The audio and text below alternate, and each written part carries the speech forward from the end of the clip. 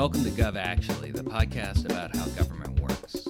How it actually works. I'm Dan Tangerlini, Chief Financial Officer of the Emerson Collective, and this is the FedScoop Radio Network.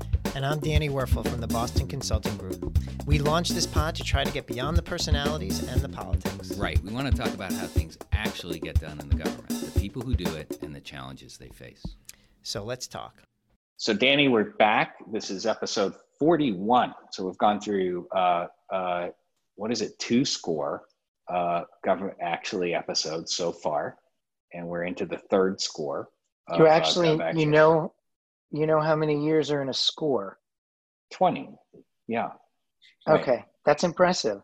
Is it because of the Gettysburg Address that you know that? The Gettysburg Address. Absolutely. Yeah. Got it. Okay. Just wanted to make sure.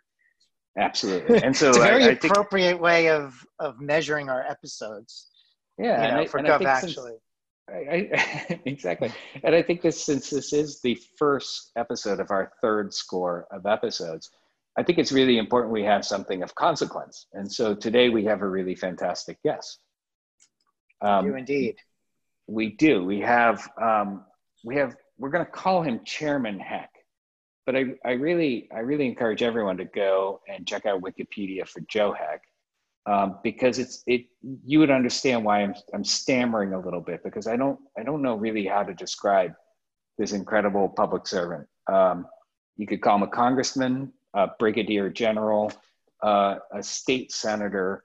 He's also an osteopathic surgeon who happened to be a tactical physician in the local police department.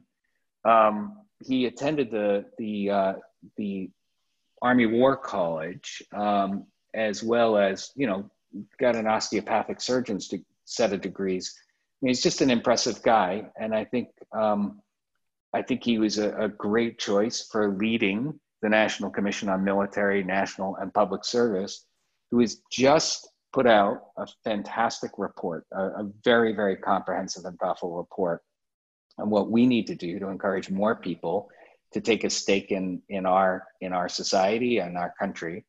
And actually, we've caught him on the eve of their big event tomorrow, June 25th. And I'm sure he'll tell us some details of how we can follow on and learn and see it.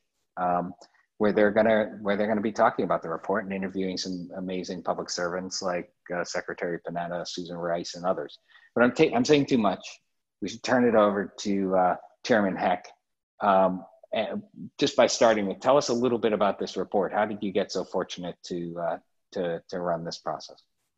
Well, first, thanks to the both of you for having me on to talk about the Commission's final report titled "Inspired to Serve." I'm honored to be the guest for the first episode as you enter the third score of your podcast. The commission was chartered by Congress in 2017. It was really the brainchild of Senator Jack Reed and the late Senator John McCain to evaluate how we could encourage more individuals to engage in military, national, and public service. In addition, we were charged with evaluating the selective service system to see what, if any, changes were necessary for the system to better support the 21st century military force. And so this was the first time in our nation's history where a single entity was given the opportunity or the mandate to holistically evaluate service in America and come back with recommendations to the President, to Congress, and to the American people on how we can, as our vision statement says, have every American inspired and eager to serve. And we think, so much has been accomplished thanks to the American spirit of service already, but we felt that as a nation, we've not unlocked the full transformational potential of service. So the report kind of offers a bold vision of a comprehensive roadmap to strengthen all forms of service, to address critical security and domestic needs, invigorate civil society, strengthen our democracy. We believe now is the time, and this is the plan to achieve that vision of every American inspired and eager to serve. And I was thrilled and honored to be a small part of an incredible group of commissioners, 11 in total, who all have incredible backgrounds and experiences in those various service areas in a bipartisan way. I would even say in a nonpartisan way, came together to issue this report as a consensus product. So what inspired it? Like you mentioned, Senator Reid, Senator McCain. Was there an event, a moment in time where there was a reflection on something that was a gap or broken with respect to these types of solutions around service? Yeah, so interesting question, Danny. So the original concept for the commission began in the House Armed Services Committee during the debate for the 2017 National Defense Authorization Act, when an amendment was introduced that would have expanded selective service registration to include women. It was a last-minute amendment. There was not a lot of opportunity for debate or discussion. There were concerns about if the amendment was adopted, that it would wind up tanking the entire NDAA. So then Chairman Mac Thornberry made the recommendation that, as a former congressman, I can say that when Congress doesn't want to take action, they form a commission to come back with recommendations. So the commission was, so an idea for a study on whether or not women should be added to selective service system was added by the House to their version of the NDAA. When the bill got over to the Senate, it was there that Senators Reid and McCain said, wait, there's an opportunity to do more than just talk about women in selective service. And we all know the long history of service of John McCain to this country, who often said, and actually said up until his deathbed, that a life well lived has to have, a person in service to more than themselves. And so they say, wait, let's try to expand the study to look at not just military service, but national and public service. And that was the genesis of the commission. Yeah, and go ahead, Dan. I was just going to say, it's really an opportunity to kind of give away one of the big punchlines of the report, though. I know you came down on the side of you took a strong position on the selective service question. Do you want to give away what the report says about that? Sure. Well, so the $64,000 question was, should or shouldn't women be required to register for selective service? And as we traveled around the country, which we went to 22 states, 42 cities, all 9 census districts, met with over 500 different organizations, took public comment from more than 4,000 Americans. We really wanted to pulse the American people on where they were on this question.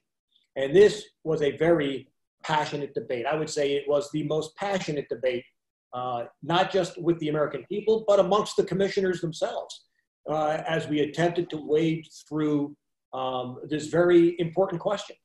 Ultimately, the commission recommends that, yes, women should be required to register with the selective service. And we came to that conclusion primarily on 2 overarching areas. The first is it should all be about standards. And so as we know now, only about 27% of American youth between the ages of 17 and 24, which is the prime recruiting age, will qualify for military service, whether it's due to medical conditions, behavioral health problems, prior problems with the law, drug abuse problems. So we only can get 27% that would qualify. But we also know that women qualify for military service at a statistically insignificant but still higher rate than men do. So if we are ever, as a nation, in a position where we need to resort to a draft to defend this country, we felt that you could no longer exclude over 50% of the population from those who would be called in times of need. So it's all about meeting the standards. And so that was the first issue. And the second issue was truly about equality. And with the rights of citizenship come the responsibilities of defending those rights when needed. And no American should be excluded from that responsibility. So we came down that, yes, women should register, but what we also found, just quickly, because I don't want to spend all my time talking about selective service, is that most people, as we travel the country, don't understand what the selective service system is. They equate selective service with the draft, which it is not. It is a totally separate governmental entity that is devoid of any connection to the Department of Defense. Selective service is just a registry of names, and they would be required to conduct a lottery to determine who would be called for service if and when a draft was enacted, which would actually take the Congress to pass a law and the president to sign it to enact a draft. So this is just really a pool of individuals. Has nothing to do with the idea that we're going to draft America's mothers, daughters, and sisters to grab a rifle and go charge the fold gap. Right? This is about maintaining the database of individuals. And what we also know from prior drafts is that over 50% of those drafted do not go into combat arms. They go into support services, logistics, transportation, admin. So there's no automatic assumption that a female who might be drafted is going to be put into harm's way. I know we're not going to spend the whole time on the selective service, but just curious, what's the argument against women being added to the selective service registry?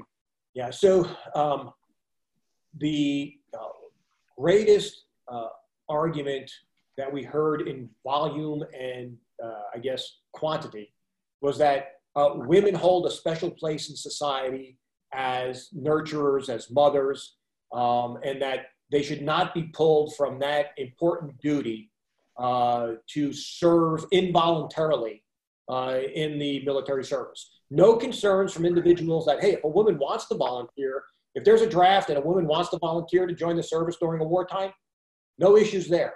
But that a woman should not be involuntarily forced to give up the role that they hold in society as the nurturer, the mother, the family unit. Got it. It's a fascinating story, actually, to kind of, it's very interesting. Washington, D.C., right? They're working on the NDAA, or the National Defense Authorization Act. Someone introduces an amendment, and there's like a holy crap moment with respect to the amendment, right? And it ends in a study. It's very it's very interesting, and I like that John McCain and his passion. We've talked about him on the podcast many times because he's a personal hero of mine. I actually got to meet him when I was in government, and I also love that this was kind of inspired by his vision of a citizenry that's giving back to the country. And I noted that in the YouTube video that you put together for the report and the report itself, you spend a lot of time anchoring around the theme of John F. Kennedy's inauguration speech of his famous one of the most famous presidential quotes of "Ask not what your country can do for you." So it's a very cool thing. Should we pivot, Dan, to government service? And because there's a fair amount in this report about federal employment and federal employees, and that's something that we talk constantly about on this podcast. And Dan and I have this kind of fear and concern and commitment and passion around making sure that as a country, we don't divest in a federal workforce, that we invest because of how important that workforce is, whether you have a big government or a small government. How did you guys, or the commission itself, think about the federal workforce and its future? Yeah, so great. And we certainly, in the report, we have 164 discrete recommendations across all service lines. But we found it interesting that after the fact, when we categorized all the recommendations, that the largest single grouping of recommendations have to do with public service and the federal workforce. We were not cognizantly trying to make that the most, but obviously it was the area that we felt needed the most attention because it came up with the most recommendations. And I appreciate you referencing just quickly the John F. Kennedy quote, because our report, we call for a Vision 2031, which we know it's going to take a period of time to reach the goals that we lay out in that report in an incremental fashion so that we fundamentally change what is now a spirit of service to a culture of service. And we picked 2031 because it's the 70th anniversary of John F. Kennedy's inaugural speech, where he gives that most important quote, which really was kind of the saying on the wall that we would continue to look at as we were wading our way through these very weighty issues. So back to your question specifically about the federal workforce. I mean, this is an incredible time that we find ourselves in, and it was not lost on the commission that when we issued our interim report in January of 2019, we were in the midst of what was then the longest federal government shutdown in our nation's history. And that when we issued our final report this past March, we were in the midst of the COVID-19 pandemic, in which public servants across all levels of government were intimately involved, and in many cases putting their own lives at risk to help protect the American people. So I think the good news is we have no more reports coming out. Not that there's a cause-effect relationship, but we want to allay people's fears that we will not be the cause of the next government shutdown or pandemic. So when we looked at the issues, and we traveled again around the country talking to federal hiring managers, federal employees. We traveled to Denver, to the Denver Federal Center, the highest concentration of federal government employees outside of Washington, D.C., because we didn't want to just get the Beltway perspective. We had many federal employees all around the country. We heard several common refrains, and that is the hiring practices don't work for today's job seekers, whether it's USA Jobs, which is probably the most outmoded piece of IT within the federal government, and that's going some to say that, which takes 20 to 25 mouse clicks to get anywhere in the program. You've lost the millennial and Gen Zer after 5 clicks. So how can you ask people to go into an IT platform, self-assess your own worth? Like, of course, if you got to rate yourself on activities for a job, you're going to tell everybody you're the best there is, right? Well, that's how USA Jobs works. You have to self-rate your own abilities, keyword searches. All these things make it very difficult. We looked at benefit packages and how they compare to the private sector, right? The benefit package right now is very well designed for someone who's seeking a career in federal public service. But you know what? Today's generation is not looking long-term for a 20 or 30-year retirement. They value flexibility.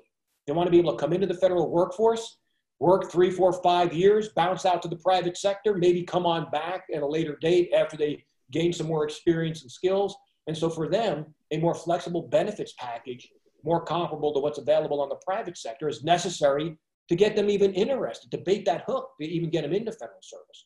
How do we keep more of the student interns, fellows that we have come into the federal service?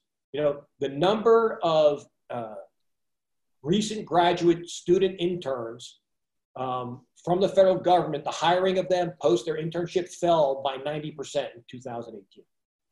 Wow. So we talk about, these are people that have already shown that they have an interest in federal service, have already gotten some experience, and even after that still want to get hired.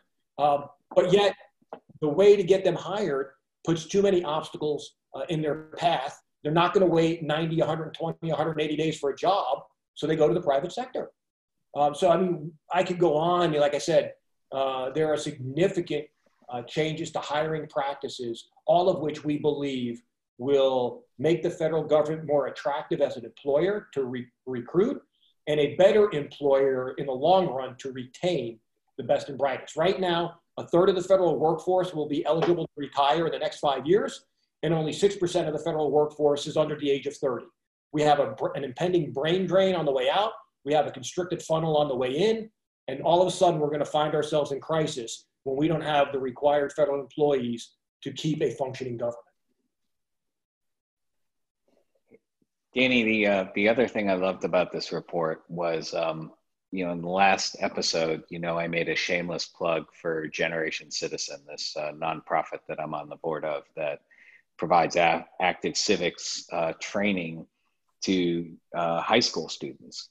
The report also talks about the fact that if you really want to build a culture of civic participation and service, you really have to start back in grade school and in high school. And Chairman Heck, I'd like to hear a little bit more about what some of the recommendations were around reigniting civics education in the country, and as a way to build a broader support and interest in civic and community and national service.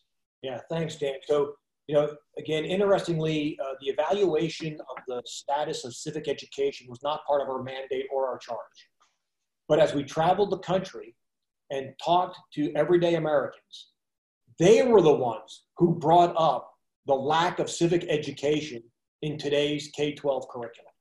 Interesting, because as we've seen school days shrink and attention put to other areas of curricula like STEM education, we've seen more traditional programs fall by the wayside. I mean, there's only so many hours in a school day. So things like, vocational tech classes, home ec classes, the social studies like civics education, art, PE, music, all those things are being squeezed out to focus on, what the bright, shiny object is, of today. We felt that we need to reinvigorate civic education through the K-12 curriculum and beyond, because again, how can you ask somebody to serve a country when they have no idea about the founding principles of the very country we're asking them to serve? Yeah, I mentioned earlier, with the rights of being a citizen come the responsibilities of being a citizen. And individual students are not getting that writ large. I mean, there are pockets of excellence around the country, and we've identified some of them in the report and hold them out as best practices. So we encourage the reinvigoration of civic education, realizing that we're not talking about a one semester US history class. We're talking about weaving civic education into every subject that a student is taught, which is possible, and it has been done, so that it is a recurrent theme throughout their educational process. The second piece we talked about is service learning. Right? We know, and research shows, that if you get somebody to do a first service project at an earlier age in which they feel that they have received something of value back and provided something of worth to somebody else, they are hooked, and they will continue to serve throughout their lifetime. So we start a service learning fund to help put programs in place. Perhaps in middle school, it's a one-day service project out in the community. In high school, we talk about a semester of service, where throughout the semester you are working on a given service project that culminates with kind of a capstone event. A year of service, taking what's now called the gap year, and instead of traveling through Europe and staying at youth hostels, it becomes a bridge year, where an individual can go out and spend a year between high school and college exploring service opportunities, which in some cases will make them better situated and informed to decide what it is they want to do when they finally get to college, and not waste 1 or 2 years bouncing between majors because they're just not sure what they want to be when they grow up. I mean, many students I've done it myself going through college. And then you look at what are the opportunities post-college. Is it going into the Peace Corps? Is it going into AmeriCorps? Do you need to take a break and go start your family, your career, and then you want to come back into Senior Corps? When we traveled the country, we went to Harrisburg, Pennsylvania, and met with Senior Corps volunteers. Interestingly, almost all of the males involved were prior military.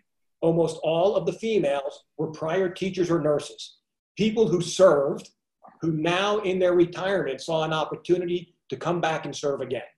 So we want to create this culture of service, an expectation of service, where it's not unusual to be asked, how will you serve? That will be the norm, not the exception. A cradle to grave service continuum that begins with civic education and provides individuals, all Americans, a clear and supported path to service for as long as they want to serve. Chairman, I have a reflection that there are certain inflection points in our country's journey that create motivating moments for youth and others to call to serve. 9/11 comes to mind. I'm thinking maybe this pandemic and this unusual 2020 year with all that's going on, pandemic, the economy, the social unrest, that perhaps this is one of those inflection points. Do you see a potential connection between the report that you're going to be discussing as we go forward and linking it to where we are today as a way of potentially seeing both a need and a rise in inspiration for service? Oh, without a doubt. I mean, it's almost serendipitous in an odd way. In fact, Senator Coons has introduced legislation that has many of our recommendations in it, specifically to be better able to respond to the current pandemic. As you rightly pointed out, we have these inflection points throughout our nation's history where we see spikes in service. The problem becomes is that after whatever that inciting event subsides and we resort back to our status quo level of complacency, service starts to fall off. Right? So what we want to do is utilize the current climate, the current tumultuous environment as the springboard to increase service and awareness of service opportunities. But what's more important is to make sure that we are able to maintain those levels and continue to grow them after the economy recovers, after we have a vaccine for COVID and it's no longer a pandemic, because we can no longer afford to do this in peaks and troughs. We need a steady state plateau growing as we do in our report to by 2031, having 1 million Americans enter into service every year. Chairman, I think that's just a really incredible goal. I think it's an achievable goal, and your report does an excellent job kind of laying out a strategy and the various different pillars necessary to get there. I want to thank you for the hard work of you and the commission. I admire the bipartisan nature of the report and its origin. Not a surprise that John McCain would be attached to it. Also not a surprise, but maybe a little less flashy or well-known, dedicated patriot of an equivalent level in the form of Senator Jack Reed.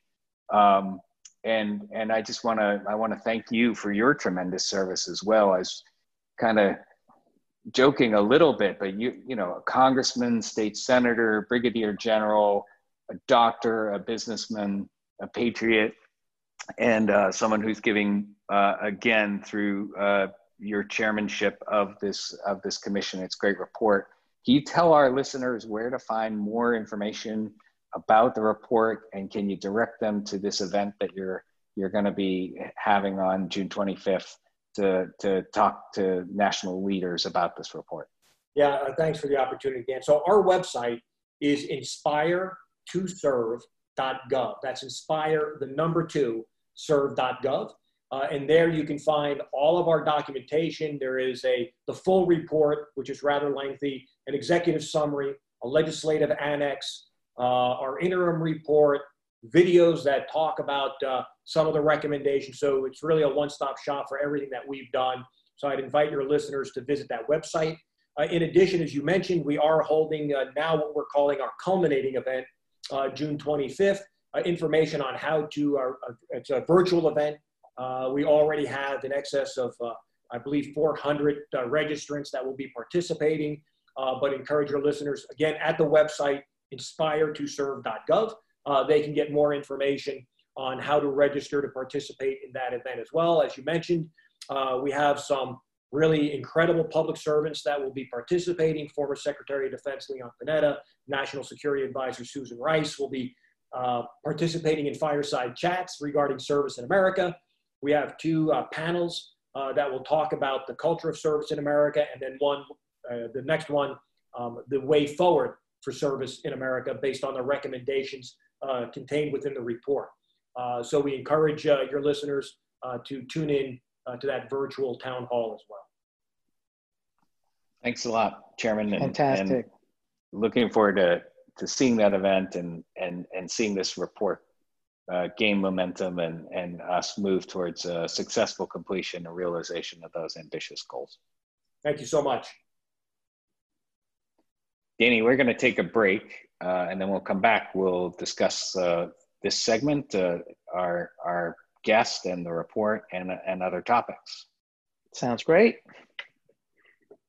GovActually is brought to you by the good folks at the FedScoop Radio Network. Be sure to check out what is happening on the forefront of government technology innovation at FedScoop, as well as the most important issues facing cybersecurity professionals at CyberScoop. GovActually is also supported by the Boston Consulting Group and the Center for Public Impact. All right, Danny, we're back. We needed to take a bit of a break that's a little longer than our normal half, so we're going to have a shorter half, so not technically a half, but wait, you're not going to do this in Gettysburg Address? I think I expect all mathematic metrics now to be Lincoln exactly right. That and Roman numerals, because Roman numerals work great on podcasts and radio, don't they? Yeah, yes, they do. So I was wondering when we were talking to former Congressman Heck, I noticed that he was a congressman from 2011 to 2017. I was wondering if there's any footage on C-SPAN archives of him yelling at you or me in a hearing. Oh, that's a great question. I don't know. I was just so excited about this report and the bipartisan nature of it. Well, I know. And looking at his Wikipedia page, he's like voted as like the most nonpartisan member of Congress. So he probably wasn't one of the people yelling at him. Exactly right.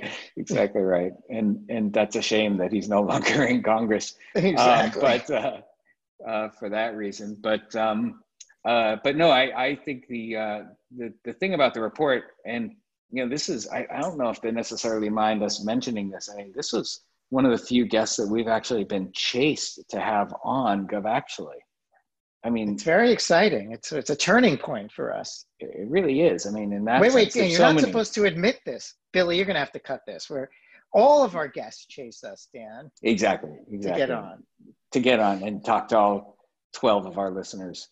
I hate when you do that. It's at least 26 listeners. I know. Yeah. That's why I keep doing it, to just make you mad. I though, dove into the report, and it's not a short report, it's not, and they do a lot with fact sheets and videos to kind of tighten it up, but they pulled zero punches. I jokingly said to you guys, I'm not sure how this report ever got issued. No, I read it, and it's my kind. It's like it's fascinating. It's issues and I love the story, and I just think it's fascinating, given where we are today in our world, that there's this debate around women serving in the military, and to me, I would have thought that it's a no-brainer to add them. That I would have thought they were already added to the selective service. I mean, it's just it's a really interesting thing that's required like town hall meetings all around the country, when I would have thought it seems like a no-brainer. Yeah, there's some interesting questions about whether there should be a selective service at all. I think it's fascinating that the selective service isn't actually related to military service, which is intriguing, that if we actually were to move towards some kind of national service requirement, then the mechanism is there. I think it was interesting that the report does speak about military service and the need to continue to develop support and interest in military service, but that's not the majority of the report. The majority of the report dives into a broader sense of public civic service obligation and opportunity, and then even the idea of civics education, so that people would understand why that has value and why that isn't something that some other person has to do. Yeah. And you and I have talked about this. What excites me about a report like this is it centers the question more appropriately than sometimes the question ends up, right? Like there's always like this question around like customer satisfaction with the government is low, 20%, and you know, and it misses the question of what happens if we don't have the right investments and tools and training in place. I mean, you and I spent a very emotional podcast the last time talking about loss in the public's trust, and pivoted to a conversation about training, which requires investment and requires, you know, making sure that public servants have, you know, the right set of the right environment by which to succeed and meet their mission. And that doesn't happen on autopilot. It happens with a lot of attention and care and feeding. And this report really kind of establishes questions around, do we have the right environment by which to cultivate a government that can flourish in its mission and succeed its mission and earn public trust, versus questions about, you know, shrinking government because it's too bureaucratic, and, you know, government employees shouldn't make more than their private sector counterparts, or those types of debates. Yeah, if you're looking for another book to read, there's a great book called "Are We Rome?"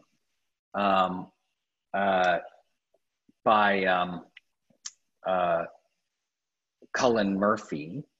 And one of the things that he talks about as one of the threats to our longer term societal infrastructure is this connection between the civil culture and the military culture. And they actually take on that issue in this report, this idea of a civil military divide.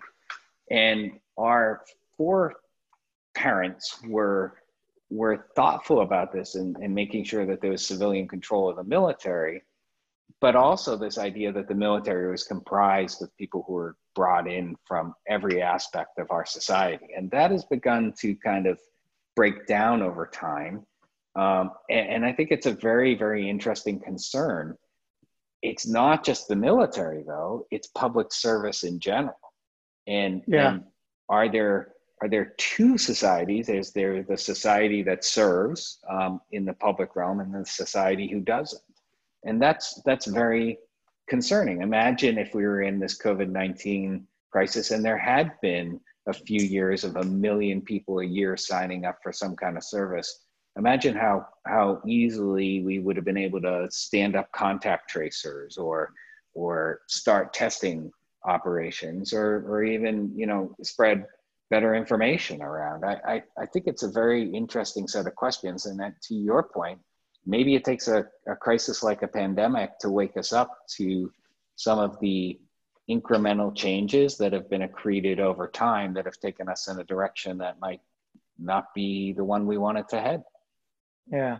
And I think there's some creative ideas that can manifest out of a report like this, like the idea around a senior service, which he touched on.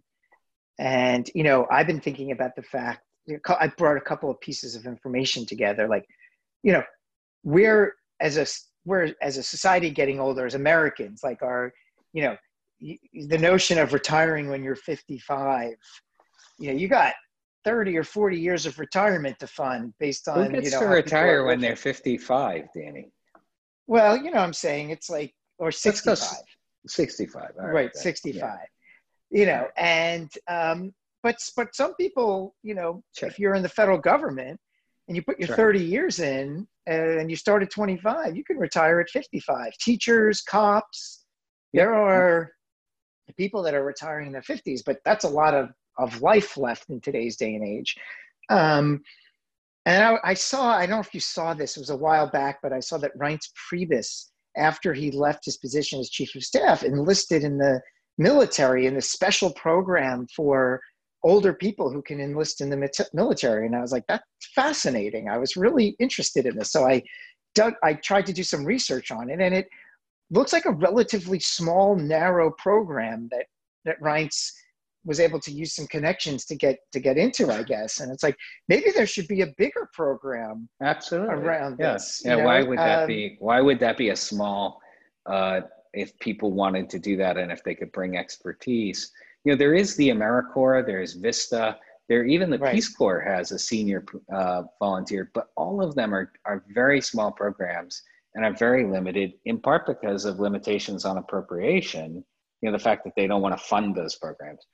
I think these are the kind of programs that, on a dollar for dollar and a pound for pound basis are probably returning massive multiples. The ROIs on these programs are probably huge.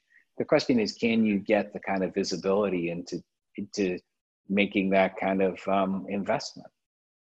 Yeah, well, I think these are really, I hope this report gets a lot of attention and catalyzes some really interesting discussions around public service and service in general. Because again, going back to the interview, I really do think we're at an inflection point. I don't know how not to look at the first 6 months of 2020 as an inflection point. I think the world is changing dramatically around us in ways that are going to be very difficult to predict. And I look at people like Anthony Fauci and others, long-term career government employees that people look to and rely on to steward us through this crisis.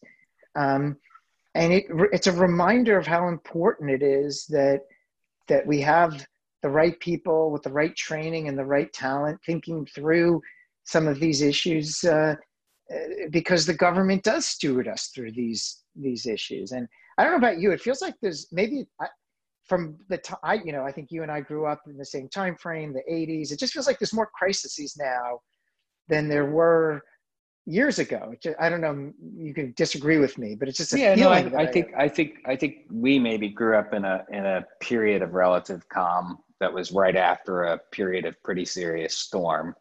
And now we're going into another period of storm. I also think, though, to your earlier point, you can't see the protests in response to the murder of George Floyd and not think about the fact that our government needs to change and be changed to be fairer, more equitable, and more responsive to the needs of all citizens. Well, one of the ways to do that is to engage more people in its operations, in its management, in that change. And we need to create more opportunities and more avenues for people to gain access to being able to make that change. And so something that I think would be very appealing to your deeply, geekiest member of the GovActually listenership in this report would be the recommendations they have for changing the way people are hired into the federal government, the way the federal government hires and manages its people. It's really interesting and exciting stuff, really thinking about government service not as exclusively as a career, but it's something that everyone should be eligible to do and have access to do and maybe does at some point in their life. Yeah. I think there's a lot of people who think about the federal hiring process, not just our geekiest listeners, because it's such a critical thing in terms of it. And to me, it's the mechanism, it's how we recruit, it's how we pay, it's how we market. I meant the specifics of it. They weighed. I mean, I was impressed. They weighed deep. And it's great. It's the kind of stuff that we've talked about in the past that needs to have happen. So, all right. Well, thank you, Dan. You coordinated that interview. I think it was really, really informative and important and timely. So all good. Well, thanks for your great questions, and Billy, thanks for making it all happen. You're this quiet source of just tremendous technical merit and skill. So thank you. He's not going to say anything. Yeah, he's got a crying baby in the background, so he doesn't want to take it up. That's a good point. He's muting us, right? Yeah. Good. It's best for everyone, really. All right, Danny. All right. Until stay safe, stay healthy. 42, episode 42 coming up. It's going to have to be a really Jackie Robinson episode. The Jackie Robinson episode. I was thinking more along the lines of the meaning of life, the universe, and everything. What? I don't get it. Well, there are people who are listening to this podcast who got that joke. So we'll just leave it at that. Episode 42 next time. Thanks, Danny. Thanks. Bye-bye. Thanks for listening to GovActually. We'd love to hear from you. You can tweet at us at GovActuallyPod, or you can write to Danny at danny@govactually.com, or to me at dan@govactually.com. And if you haven't already, subscribe to GovActually podcast on iTunes and write a review. That's how we get pushed up further and more people can hear about us. Thanks again.